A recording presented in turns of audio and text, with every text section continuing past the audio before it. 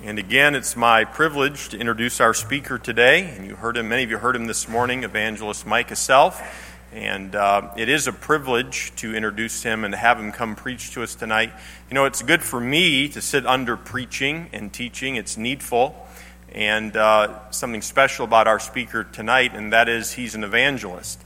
And an evangelist preaches the Word of God, and a pastor preaches the Word of God. It's true. But God gifts us differently. There's a different calling to some degree. And while a pastor is to do the work of an evangelist, both the pastor and an evangelist are called or commanded, given as a gift by Jesus Christ to His church, to equip the saints for the work of the ministry and to edify and to build up the body of Christ. And so when an evangelist, a true evangelist, comes and he preaches the Word of God to us, he comes and he's a gift from Jesus Christ to us. And he has studied the Word of God. And one thing I love about Evangelist Self's preaching is that it's biblical. He doesn't, and you might have noticed this, he doesn't just flippantly or casually throw things out. They're thoughtful. He's thought them through. His words are biblical. And I love that. And I hope you love that too. I hope it's something that you value. There are many men who stand behind pulpits, and many people call it preaching, but really it's just blowing a lot of hot air around. There are other men who stand behind a pulpit, and they tell us what God says, and they tell us who God is from His Word. That is biblical preaching, and it is something that you and I ought to value and love and long for and consistently put ourselves under. And so I believe that's the kind of preacher that Evangelist Self is, and I look forward to watching him grow and grow older as the years come along and go, as are going with me. So you come preach to us, sir, and we're looking forward to hearing the Word of God. Thank you, Pastor. I really appreciate those kind words. That is our authority in the church, is the Bible. So if something I say disagrees with the Bible, then please feel free to toss it out. If what I say is biblical, even if I'm 50 years younger than you, then you ought to listen to it. Amen? My dad used to tell me that, and it would drive me crazy, because I had 4 younger brothers, and he said, Micah, even if your 5-year-old brother tells you to do something, if it's the right thing, then you need to listen. And that was not easy for the oldest of five boys to take, but he was right, because it's about truth. If you have your Bibles, turn with me this afternoon to, I'm still waking up from my nap. Did anybody else get a nap this afternoon? It was amazing. I think God invented naps, okay? James chapter number 3. I love this book, but it's also a very convicting book. When you look at the things he's talking about, he is basically writing an entire book to people who think they're better than they are. And the whole book of James is more or less written to the Sunday and Wednesday night crowd, if you will. Not that the Sunday morning crowd doesn't need it, but this is written to the people who are so committed to church, and yet there's still something awry. There's still something amiss. And one of the things that God is constantly convicting me of is that I still need to grow. I thought when I got out of Bible college that eventually I would hit that point where I'm kind of like, okay, I got it all together. It's all good. Now I'm like Jesus and I don't have any more to learn. And it's like once I hit one level of Christianity, God's like, good job, you made it. Now here's the next one. I'm like, are you serious? And until the day we die, it seems biblically that we are going to be continually worked on and conformed and molded, the potter and the clay, until we get to heaven and we're set just right. And so I hope that you continually hunger after the Word of God. Because, as I was referring to this morning, sometimes God disciplines or chastens His children, and nobody likes discipline. Nobody likes being chastened. Nobody likes a timeout or a spanking, right, kids? They're like, this. I actually had 4 of them going, you're right, nobody likes that. Nobody likes the punishment, but if you look at Hebrews 12, the reason God does it is that it would yield the peaceable fruit of righteousness. God doesn't punish us just because He's in a bad mood or He's angry. God chastens because He wants us to have more peace in our lives. He wants us to have more righteousness in our lives. Even when God was doing some of the harsh judgments in the Old Testament, He would often say, I have judged you and I have chastened you, and you still won't come back to me. Oftentimes the grievous judgments of the Old Testament by God against sin were so Israel would turn back to God, and He could forgive them and heal them. And this chapter right here is one that I'm not sure anyone that I know has mastered. Certainly not myself. So I don't preach this chapter tonight as someone who has this down, and I never mistake this, but as something that I'm aware of. Because if you're not aware of a problem, you can't fix it, right? And so what I'm hoping to do is make you aware of an issue that you may have in your life, like most of us do. That way the Holy Spirit can begin to grow you in this area. And so what we see in James chapter number 3 is a whole chapter of the Bible dedicated to our speech. A whole chapter, just to the things we say. And so what I want to ask you to do is read responsively. So I'm going to read verse 1, and you all read verse 2. I'll read verse 3. You read verse 4, and we're going to go all the way to the end of the chapter, because this is all one thought. So I'll start in verse 1, and you guys will read the even numbers together. My brethren, be not many masters or leaders, knowing that we shall receive the greater condemnation.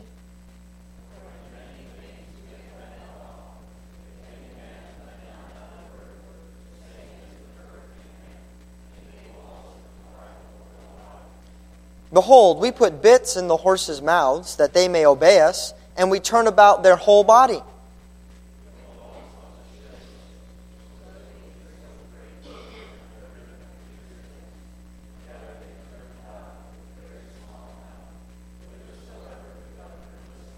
Even so the tongue is a little member, and boasteth great things. Behold, how great a matter a little fire kindleth.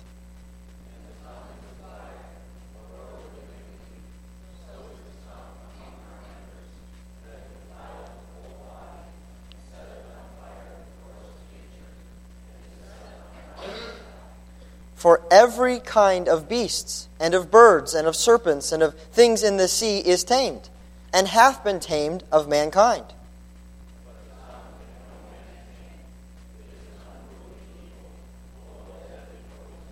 Therewith bless we God, even the Father, and therewith curse we men, which are made after the similitude of God.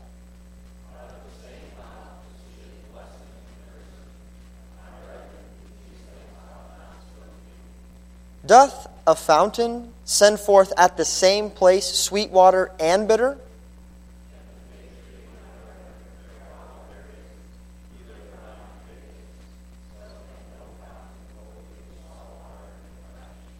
Who is a wise man and endued with knowledge among you? Let him show out of a good conversation his works with meekness of wisdom.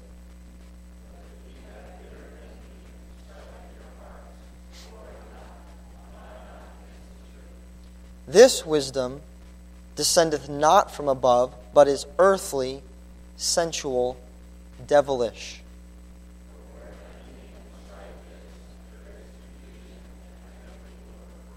But the wisdom that is from above is first pure, then peaceable, gentle, easy to be entreated, full of mercy and good fruits, without partiality and without hypocrisy.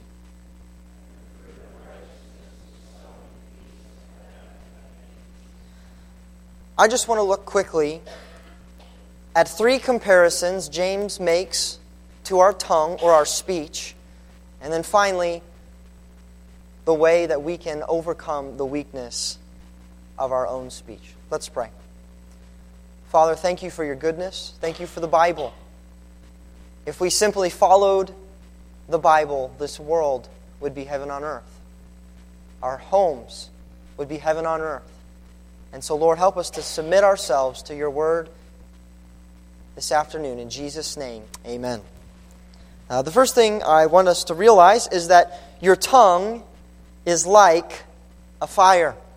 Look again at verse number 5.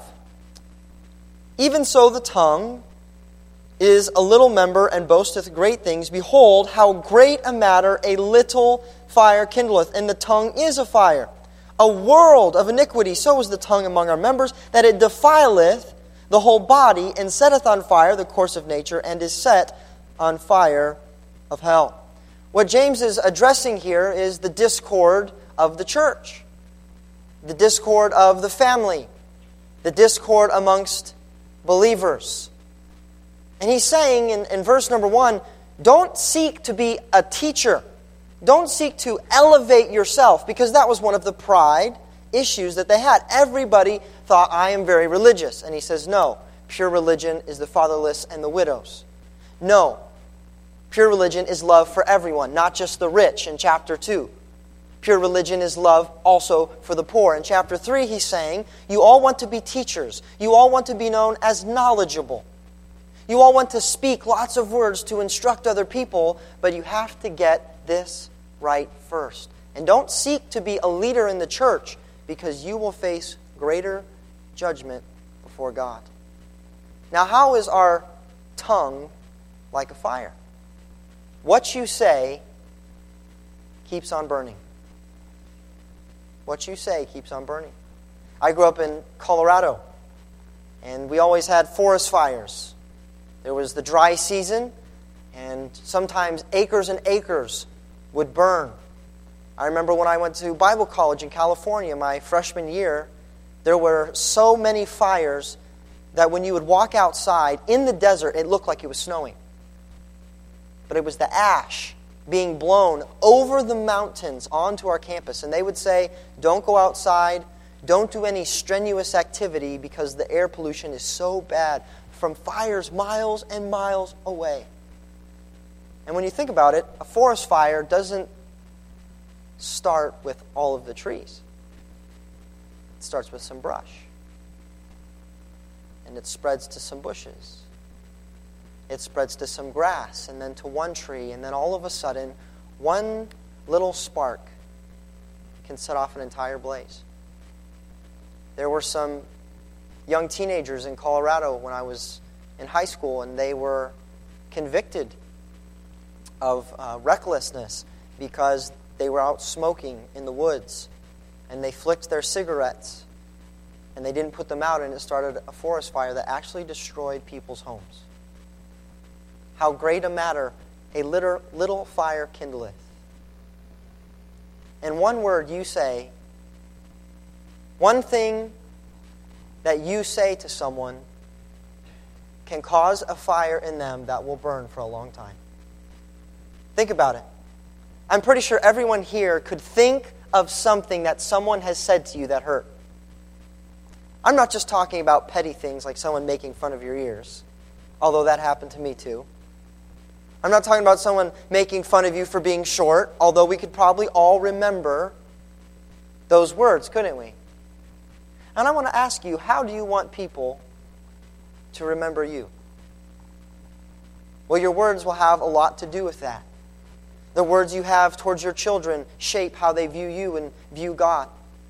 The words amongst children oftentimes will cause a child to see themselves in a certain way. And one word from us can start a great fire. I heard of a youth pastor. I met him when I was in Africa. And he said that his first ministry almost ruined his life. He said that he kicked 2 girls out of the youth group because they were rebellious and they weren't under control. And so they were creating just so many issues in the youth group. He said, I don't want you guys to come back. If you want to say you're sorry, if you want to apologize and be a part of the group, but you guys are causing so many problems, we can't have you. So these 2 girls went home and each told their parents that he had treated them inappropriately. And the parents believed them and took the youth pastor to court. It was about 10 years later they confessed that he hadn't done anything wrong and they made it up. But that man, his ministry for 10 years was ruined. His reputation was ruined because of how a small matter kindled a big fire. You'll notice that in your home as well. Sometimes you wake up and you're not in the best mood. And so instead of walking in the Spirit, you respond, sometimes sarcastically. You say something that's cutting. And sometimes people have the ability to say something very pointedly without saying it. So it's almost like, I got you, but you can't really point out that I got you. Is that love? That's not. And our words can create in people a painful fire that will last for years to come. I know a young man who got in trouble with his father. And his father got so angry that he said, "That's it. I remove you from under the umbrella of my protection." Now, what we were taught growing up was that your parents were a way to protect you from Satan. And if you were removed out from under that umbrella of protection, you were being turned over to Satan for him to destroy your life. And because that young man forgot his trumpet for a trumpet practice, his father in his anger said, "That's it. I am removing you out from under the umbrella of my protection." And it broke that young man. Because in one moment of anger, his father essentially said, "I am disowning you to the devil." Now, that was not love. And that was not peace. And that was not long-suffering or gentleness or kindness. And because that young man believed what he had been told, he believed that because he forgot his trumpet and in his father's anger, he cursed him, that his life was going to be ruined. How important are our words? Would you look with me at Matthew chapter number 12?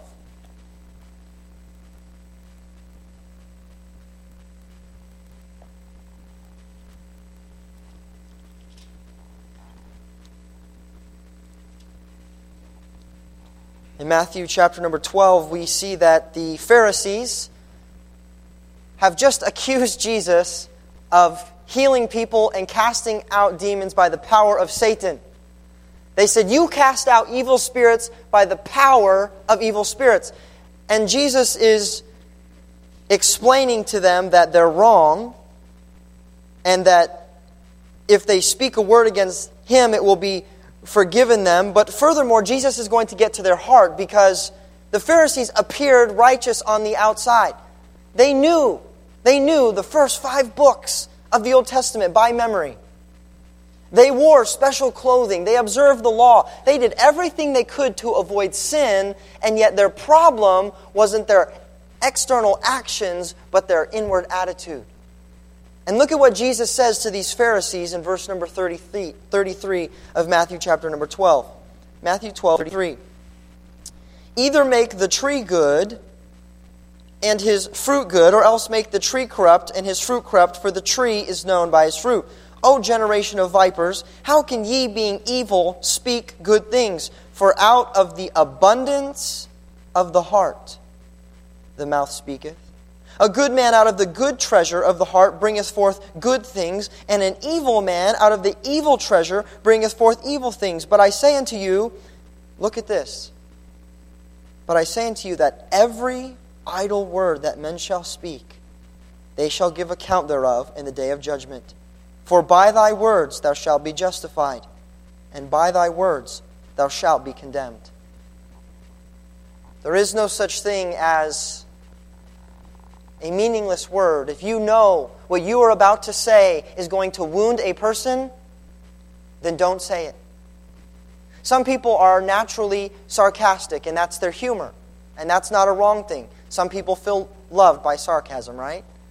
2 sarcastic people go back and forth. "You're an idiot." "Yeah, well, you're a bigger idiot." And they both like, "Oh, I like you. We're both idiots and we're sarcastic." That's how some people are.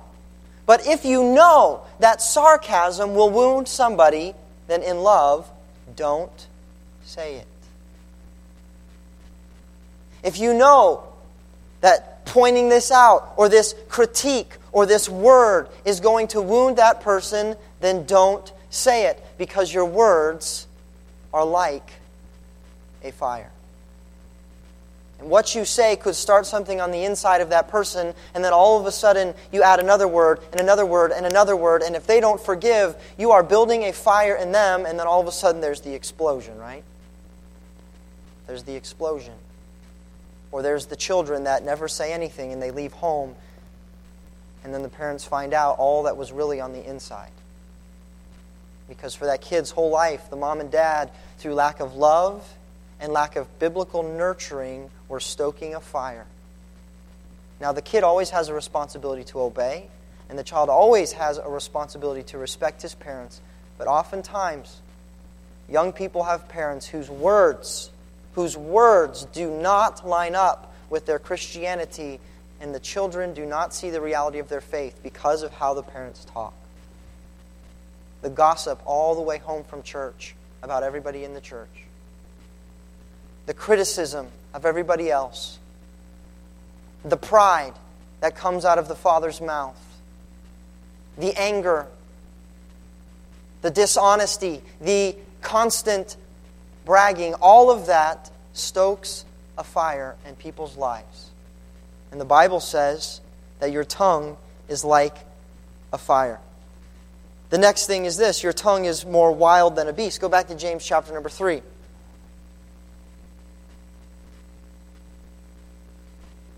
In verse number 7, it says, "For every kind of beasts, and of birds, and of serpents, and of things in the sea is tamed, and hath been tamed of mankind. But the tongue can no man tame. It is an unruly evil, full of deadly poison." Now, when I teach this to children, I share this point. The point of the verse is, I can't control my tongue. That's what it's saying. If you've ever been to SeaWorld, or even heard of Shamu the whale, it's amazing. A killer whale is doing flips in the air for one dead fish.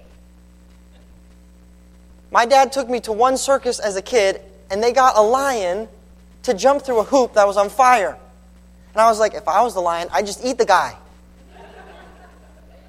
We get dolphins to let people ride them. And these horses. Horses are massive, strong animals. If I was a horse and some guy jumped on my back, I would kick him to death. But we have the ability to tame animals, even poisonous snakes. You see people with pets that are poisonous snakes, and they're letting them rub their faces. And I'm like, that's just wrong on too many levels. But we have the ability to tame all kinds of wild beasts that you never would imagine. I know a guy in Florida who took a crocodile to his house and raised it. How's that for a guard dog, right? And we have the ability to tame all of these wild creatures, and yet, with our words, we constantly bicker and fight and brag and gossip and exaggerate. We can't control our tongue.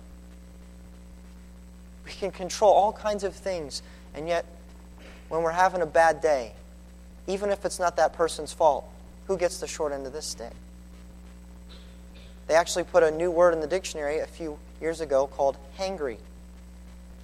I think most people suffer from it. It's when you're so hungry that you're angry.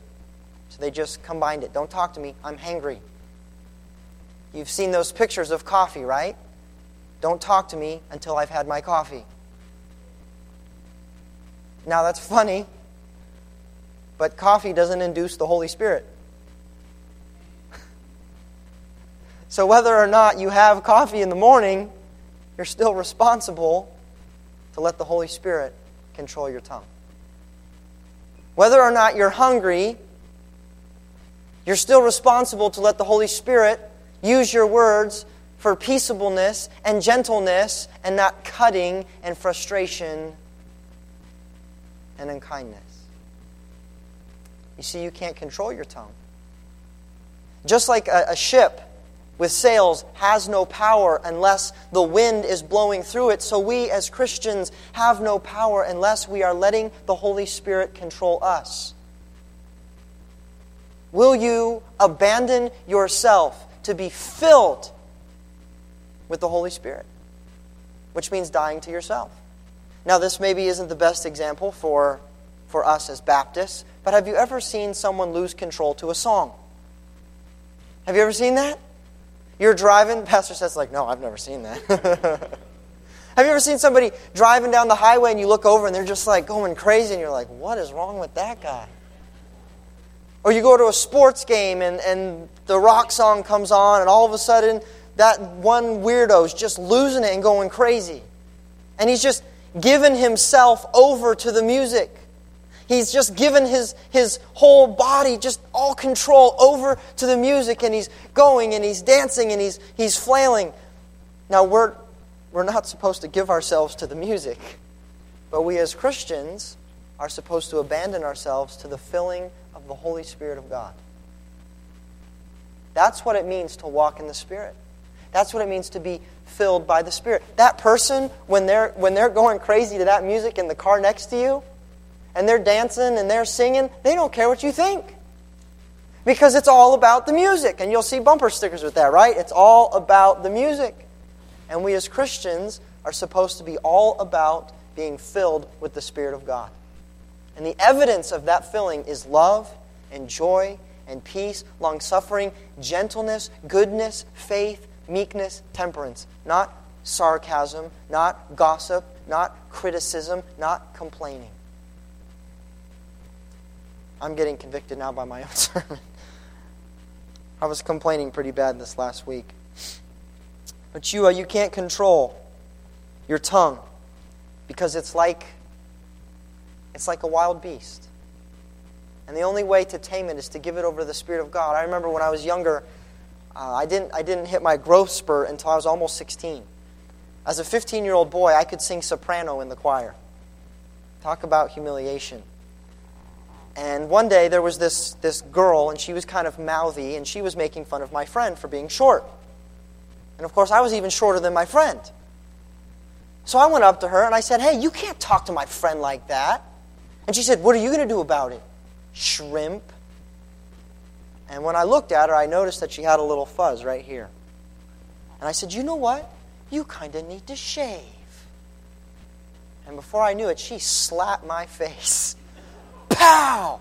And my friend was like, dude, she slapped you. And I was like, yeah, I know. He said, you have a handprint on your face. So I went in the restroom and I looked in the mirror, and there was a red imprint of her hand on my cheek. Now, did she deserve that? Yes. But should I have said it? No. But because I was being controlled more by my insecurities than by the love of God, I couldn't control my tongue. And this leads us to the final point. Your tongue is like a fountain. Look at verses 9 and 10. James 3, verses 9 and 10. Therewith, or with the tongue, bless we God, even the Father, and therewith curse we men, which are made after the similitude of God. Out of the same mouth proceedeth blessing and cursing. My brethren, these things ought not so to be. Verse number 11. Doth a fountain send forth at the same place sweet water and bitter? And the answer is no. If you go to a natural spring, it's either salty or it's fresh. But you don't have half and half.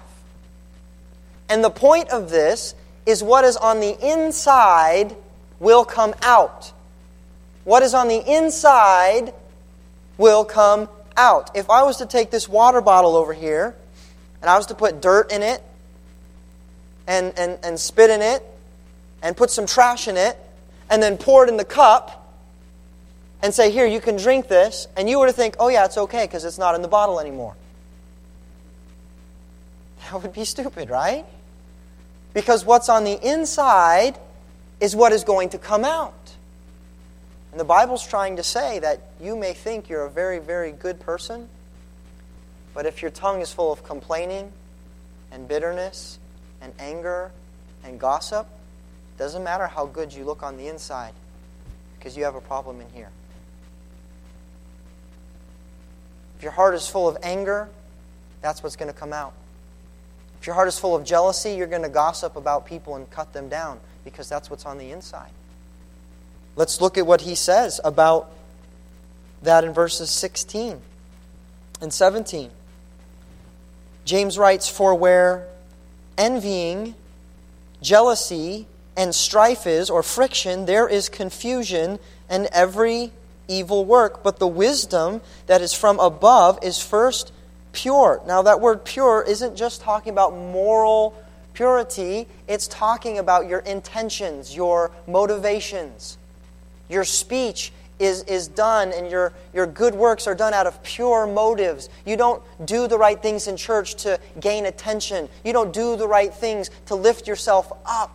When Jesus said, "Blessed are the pure in heart," He wasn't talking about moral purity there. He was talking about the purity of your intentionality, your motives. What are your motives behind what you do? The wisdom that is from above is first pure, then peaceable, gentle, easy to be entreated. That means you're not arguing. You're easy to talk to. You're easy to disagree with because you're willing to discuss. And you're amiable. That's easy to be entreated. Full of mercy and good fruits. You're quick to forgive. You don't have to jump on people over every little mistake. Without partiality. That means you're not unfair in your treatment. Like, okay, we see this mostly amongst high school students, right? There's the one kid who it's always okay to pick on. You know what I'm talking about? Everybody can pick on that kid. Everybody can mistreat that kid. But this kid, because he's cool, nobody's going to talk bad about him. That's partiality. And if in our churches or in our homes we show partiality, well, this guy's kind of rich or important, so I'm going to talk really nicely to this guy, but I'm just going to kind of brush away this guy because he's annoying or I don't think he's as important. That's partiality. That's not love. And the wisdom from God is not partial in the way we treat and speak to people. And then finally, without hypocrisy.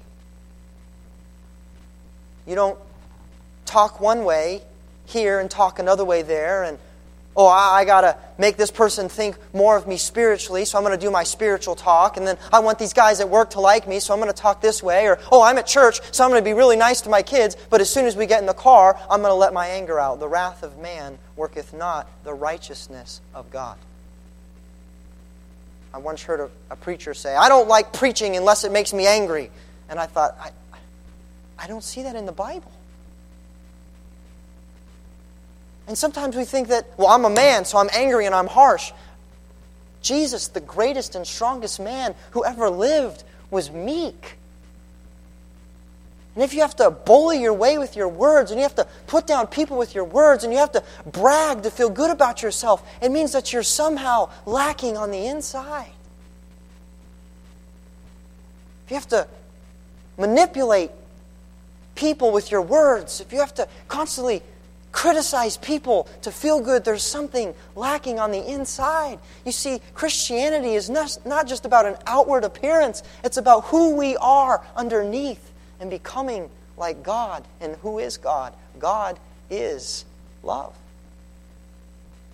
Now, that's a very interesting phrase because it doesn't say God is loving. Grammatically, in the Greek and also in English, it's grammatically incorrect. And you know what? The apostle says it twice in verse 8 and 16 in 1 John 4 because he meant what he wrote.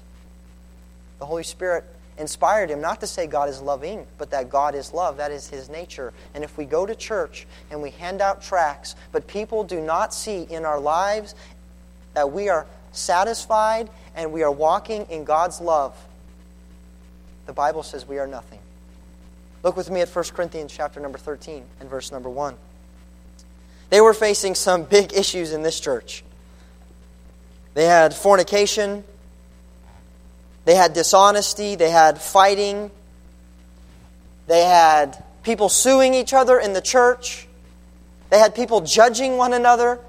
They were puffed up with knowledge, and so the intelligent Jews with knowledge of the Scriptures were judging the new Gentile believers and thought they were better because they knew more of the Bible. They were having confusion in the church because they were speaking in tongues and it was utter chaos. And so Paul is trying to fix all of these issues, and then he boils it down in chapter 13 to the essence of what they need. He said, don't be jealous if you can't heal. Don't be jealous if you can't speak in tongues. Don't be jealous if you don't have the ability to prophesy. Because in verse 31 of chapter 12, he says, I show unto you a more excellent way.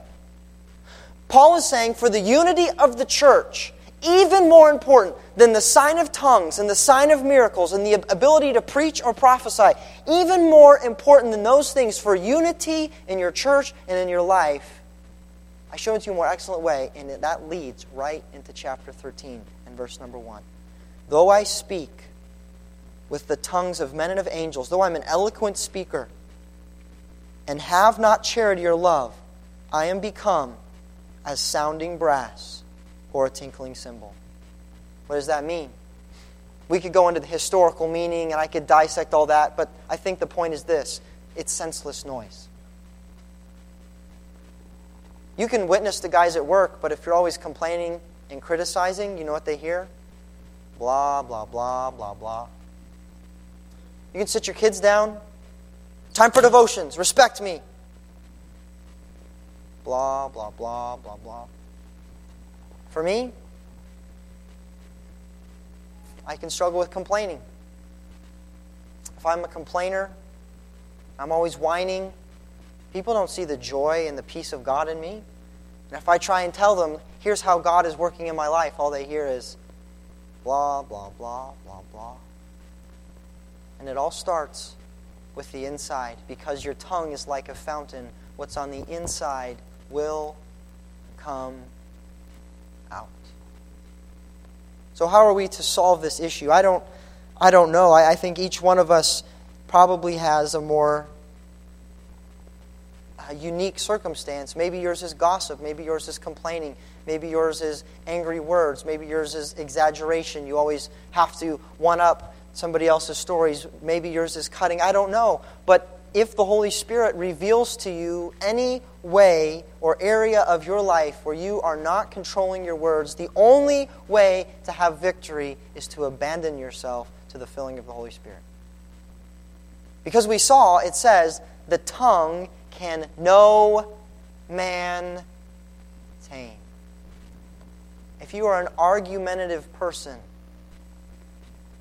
constantly correcting people, to show your knowledge. You're argumentative and you just like to argue for the sake of arguing. My dad used to tell one of my brothers, you need to be a lawyer when you grow up, because you're going to win the argument even if you know you're wrong. Our tongues reveal what is on the inside. And sometimes I say things that shock myself. Have you ever done that? Has something ever come out of your mouth and you're like, whoa, why did I say that? Why did I say it like that? Why did that come out? And oftentimes what we do is we just clip the fruit. Oh, sorry, I said that. Okay, let's move on. But what James is trying to get us to do is to look into the root. Why are those words coming out? I was recently talking with a man in southern Florida. I was staying at his house for a missions conference, and he was talking to me, and he said, you know, Micah, for years I was focused on the outside and wanting to look good. I'm an engineer, and I wanted people to like me, think I was smart. And sometimes I would say things to my wife, and I didn't know where they were coming from. He said, and one day, I said something, and I said, honey, I'm sorry that I said that. I said, we need to talk about it, because I was wrong. But before we talk about it, I'm going to go to a room alone, and I'm going to figure out where that's coming from. And he went to a room, and he got on his knees, and he said, God, why is this coming out of me? Oftentimes our words are an indication of something deeper. And only the Holy Spirit of God can reveal that to us. If this evening you know that you are not always using your tongue and your speech for godly purposes, would you be willing tonight to confess your sin to God and to ask God to reveal to you, God, why do I have this weakness? Holy Spirit, how can you help me to change? Because by our words, we will be justified, and by our words, we will be condemned. And I want people, when they think of me, not to glory in me, But when people think of Micah's self, I want them to remember that I use my words to bless them. The book of Proverbs says, there is that speaketh like the piercings of a sword, but the tongue of the wise is health. I can remember a time in my life, and this is the last illustration, I'm done tonight. The time in my life when I went to college and I was so discouraged. I had a difficult summer. I came back to college and I didn't have as many friends as I would have liked to have. I was feeling very lonely. I don't know why I was so discouraged now. I don't remember all the details, but I just remember feeling very down, thinking I'm so alone. I'm trying my best to work. I don't have time to socialize. I'm just working in school. And out of nowhere, I don't even know why he was near the dorms, but one of my professors came up to me and he just said, "Hey, Micah, I just want you to know that you have a good reputation on this campus. You have a lot of potential, and I'm proud of you." And he walked off. And that simple word gave me the healing that I needed to finish that semester. There is that speaketh like the piercings of a sword, but the tongue of the wise is health. Let's not just keep apologizing over and over again for the words that keep wounding people and that keep building a fire around us. Let's get to God and say, Holy Spirit, what is it in me that is causing my tongue to be used in this way? And how do you want me to change? Peace, love, joy, long-suffering. Let's pray.